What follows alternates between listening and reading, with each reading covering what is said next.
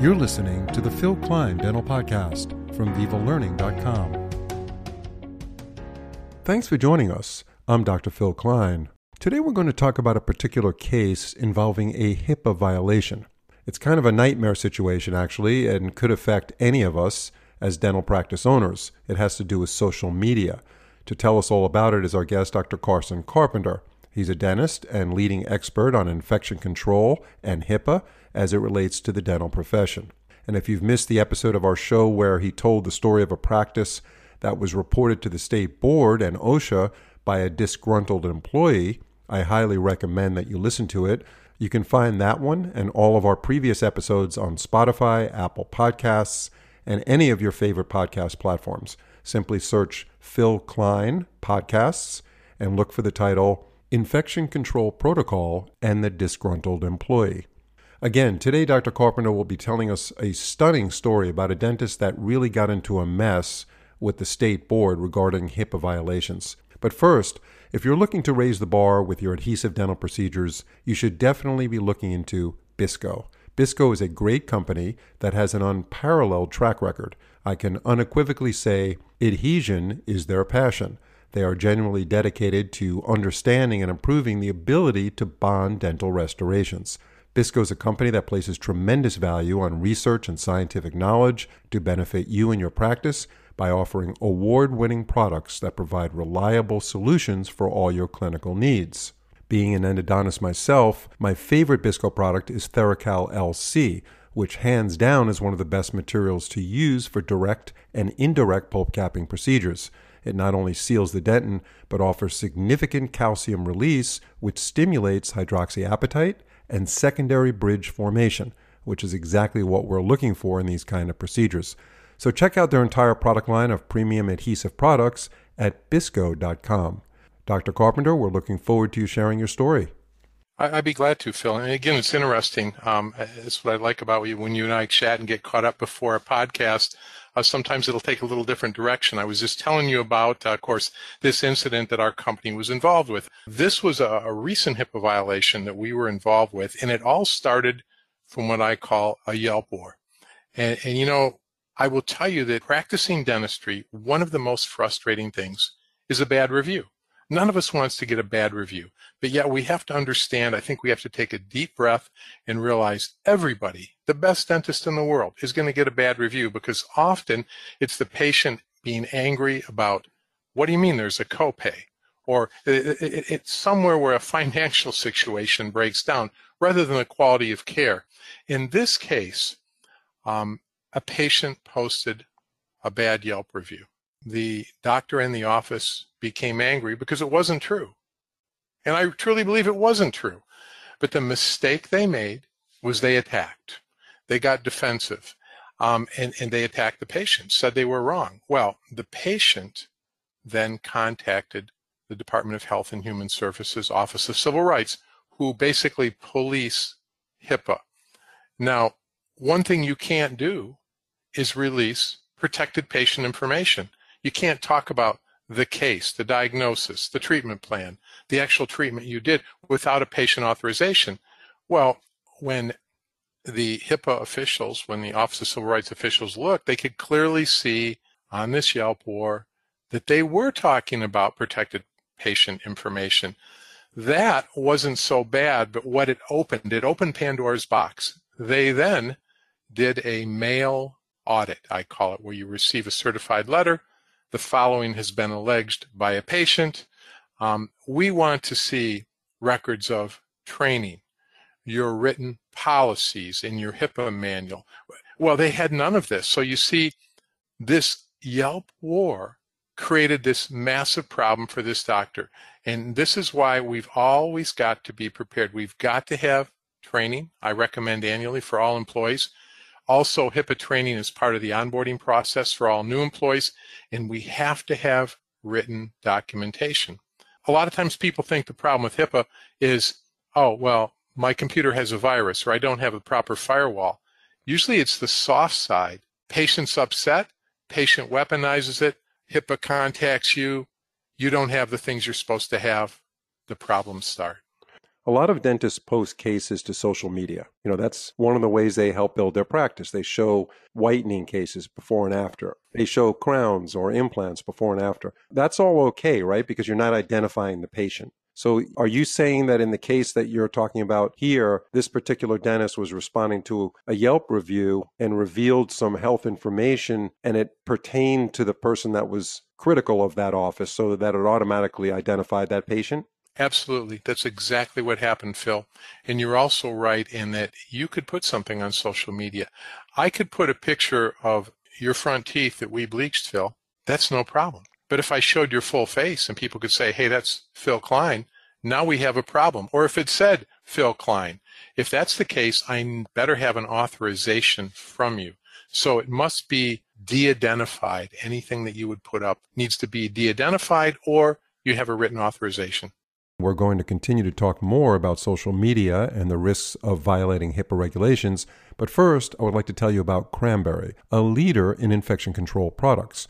Cranberry offers a wide range of level 3 ASTM face masks, including its 360 face mask. These non-pleated masks are designed with less adjustments to curve with your face and minimize gapping for better protection. They are available in 2 sizes and feature an anti-fog cushion to reduce fogging on your eyewear. And I can tell you firsthand, as an endodontist, there was nothing more annoying than having my eyewear fog up in the middle of a root canal procedure because of my face mask. So if you're looking for PPE products that are super comfortable and protective, check out Cranberry. Visit cranberryusa.com.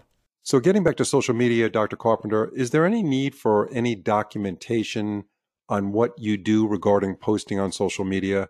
Or is it that because you're not exposing any patient identity, there's really nothing to document or report? You wouldn't even have to report it as long as you were careful to not identify it. Like I always tell doctors who will call, hey, I'm getting rid of all my film-based x-rays. Can I throw them out in the dumpster? Absolutely. You could throw the films out in the dumpster as long as there were no mounts. The mount would identify the patient.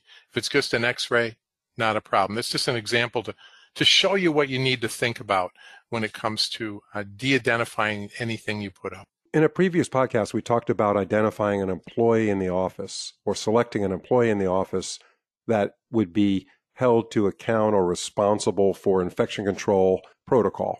And you mentioned that it's a good idea to have someone who is clinically knowledgeable to do that. Now, in HIPAA, that's different as far as who should be responsible. Can you just clarify all that? I will. And when you stop and think about it, it really makes sense for ocean infection control. That involves the products we use in the operatory, the treatment we provide, disposal of medical waste. Whereas HIPAA, that's all about the business office. So I would pick either your office manager or an organized business office person, somebody who works up front. Is that person responsible for holding meetings and keeping up with all the compliance protocol throughout the year? Well, of course, ultimately, the owner of the practice is responsible. We all know that. They're the fall guy or fall gal if something goes wrong. But what you want to do, assign somebody to do this, hold them accountable. In other words, you need to meet with them occasionally. Have you gone through this HIPAA audit checklist this year? Because it needs to be done every year. Do we have a record of training, documentation of training of every employee, including that new employee we hired last week? Was the onboard training done? Was the HIPAA training done? So I will say they don't have to be a HIPAA expert. They need to be organized. They need to follow the guidance, for example, on the checklist that we offer people to make sure these things are done. Not a difficult thing. It requires organization, though. So generally, when I go to a dental office or a medical practice for that matter, I fill out some forms. Some of the forms are obviously related to HIPAA. Tell us about those forms that relate to the dental practice and HIPAA. The first form that we get in any medical facility would be the Notice of Privacy Practices. I'm a new patient in your practice, Phil. Your business office person gives me your Notice of Privacy Practices, so I understand just how you use and release my information. I need to sign that. You need to scan that, put it into your practice management software, and keep it forever. So that's the most important HIPAA form. Probably the only other time you might need to sign something as a patient would be if you were going to give authorization for some organization or a person to, say, pick up your records. If you're just sending records from one healthcare provider to another, not actually necessary. So, Dr. Carpenter, in your experience, how do you see the dental profession as far as compliance? Are most doctors following the rules and laws and regulations of HIPAA? Generally speaking, when you do these consultant packages with these offices, are they pretty much in compliance, or do you have to really ratchet things up for them to be in compliance? And the second question is, and you can answer this together, for those that are inspected, are most of these practices found to be in compliance, or does that inspector almost inevitably find things that are deficient in the practice? Well, I'm going to tell you to answer the first question. A high percentage of offices are not in compliance, and they don't even realize it. Now, it's not that difficult to be in compliance, but listen, we're all busy. Everybody in the office is wearing 3 or 4 different hats, so we don't take the time to do it. I would say that offices that we work with on a first-time basis, we will find that a full 90% of them are not in compliance. Many times they don't realize they need to have training for all employees. That's one of the biggest deficiencies we see. They don't realize that that new person needs to have onboard HIPAA training on day one. Also, another area where we find big vulnerabilities is they don't have the written programs they need.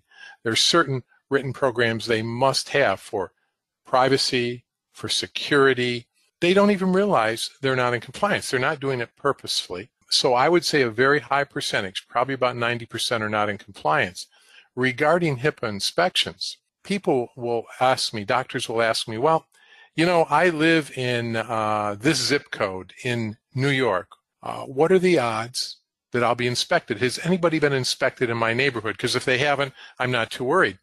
My response is, all it takes is a phone call or a letter anonymously from any one of your patients, and HIPAA will address it. They must address it by law. So the statistics don't matter.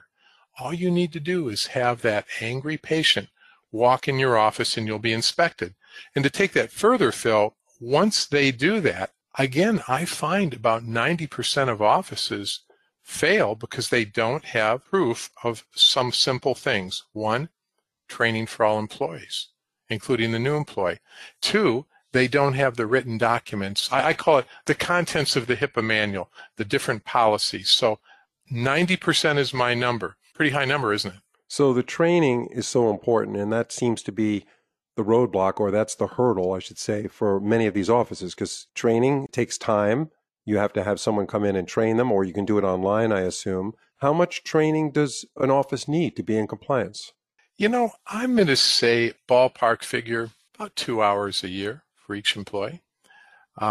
Again, I think that you can do it with us via webinar. You can do it with our online training, but it needs to be done. Now, I also, because I don't like to scare doctors and practices. I don't, because again, like OSHA, HIPAA compliance is not that hard. The inspectors are actually quite fair. They're quite reasonable. And like OSHA and even State Board of Dentistry, I think they're almost rooting for you to be in compliance. But when they go in and find you have no proof of training, you have no written policies, yeah, they're a little angry. So don't take this the wrong way. They're not out to get you. It's not that you're going to fail a HIPAA inspection. A little preparation, you'll be just fine. Is that example that you mentioned earlier in the podcast where that person who wrote a bad review, which you call a YELP war, exposed the dentist through his kind of angry emotional response? Is that kind of like a outlier situation, very atypical, or is that something that now that Yelp is, it's been around for a long time and reviews are a big part of doctors and dentists and all sorts of healthcare providers, among many other things, of course. Is that something a doctor should be really aware of and be on the lookout for?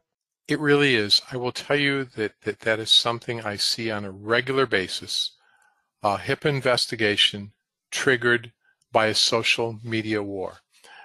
So that's something we have to be very careful of. And again, remember, read deep. Even if it's the best dentist in the United States, somebody's going to be angry at them and talk bad about them. They're doing that to all of us, to all of our colleagues. Don't take it personally, because this opens up Pandora's box. We don't want this to happen. We can't take this chance. So it's very important that our team all be instructed on proper privacy policy, and that's part of HIPAA training. What would you recommend in closing, Dr. Carpenter, for a doctor that does get involved with something like that, where there's a bad review, he or she wants to respond, but in that response, there's a chance that they're exposing who that patient is by talking about the details of a procedure. What would you say is the best way to handle that? Absolutely, I feel the best way. First of all, I think we need to address a bad review. I don't think we can just go silent. But I think something on the order of, very sorry to hear that you feel this way. Please contact the office directly to see if we can help you resolve this matter. That's it. Very professional, very clean. You don't sound scared. You've addressed it. Other people see that. And you know what? People are smart. People understand that sometimes these are personal attacks. But don't go into fighting back and forth. You can never win. Dr. Carpenter, thank you very much. And again, thanks for all your contributions to Viva Learning over the years. I do want to let our listeners know that you have an excellent webinar on HIPAA on vivalearning.com, as well as infection control, which is good training, real solid training on vivalearning.com. And we ask all of you to take a look at that. Also, check out Dr. Carpenter's company that he's had, as I mentioned earlier, for decades. He's got an incredible reputation in the industry. Being a dentist, he's more in touch with all the ramifications and nuances of maintaining a compliant office regarding infection control protocol and HIPAA. And his company is called Compliance Training Partners. Just Google it and you'll find it. In fact, his daughter is very involved in the business and she's doing a wonderful job. So great company to work with if you want to get your office up to speed. Dr. Carpenter, thank you very much, and we'll see you on the next podcast. Thank you, Phil. I really appreciate the invitation. See you next time. If you've been enjoying our podcast, we'd love to hear your thoughts and feedback by leaving a review on your favorite podcast platform, whether it's Spotify, Apple, Google, or any other platform you listen on. Leaving a review is a fantastic way to support us and help others discover our show. Thanks for listening. See you next time.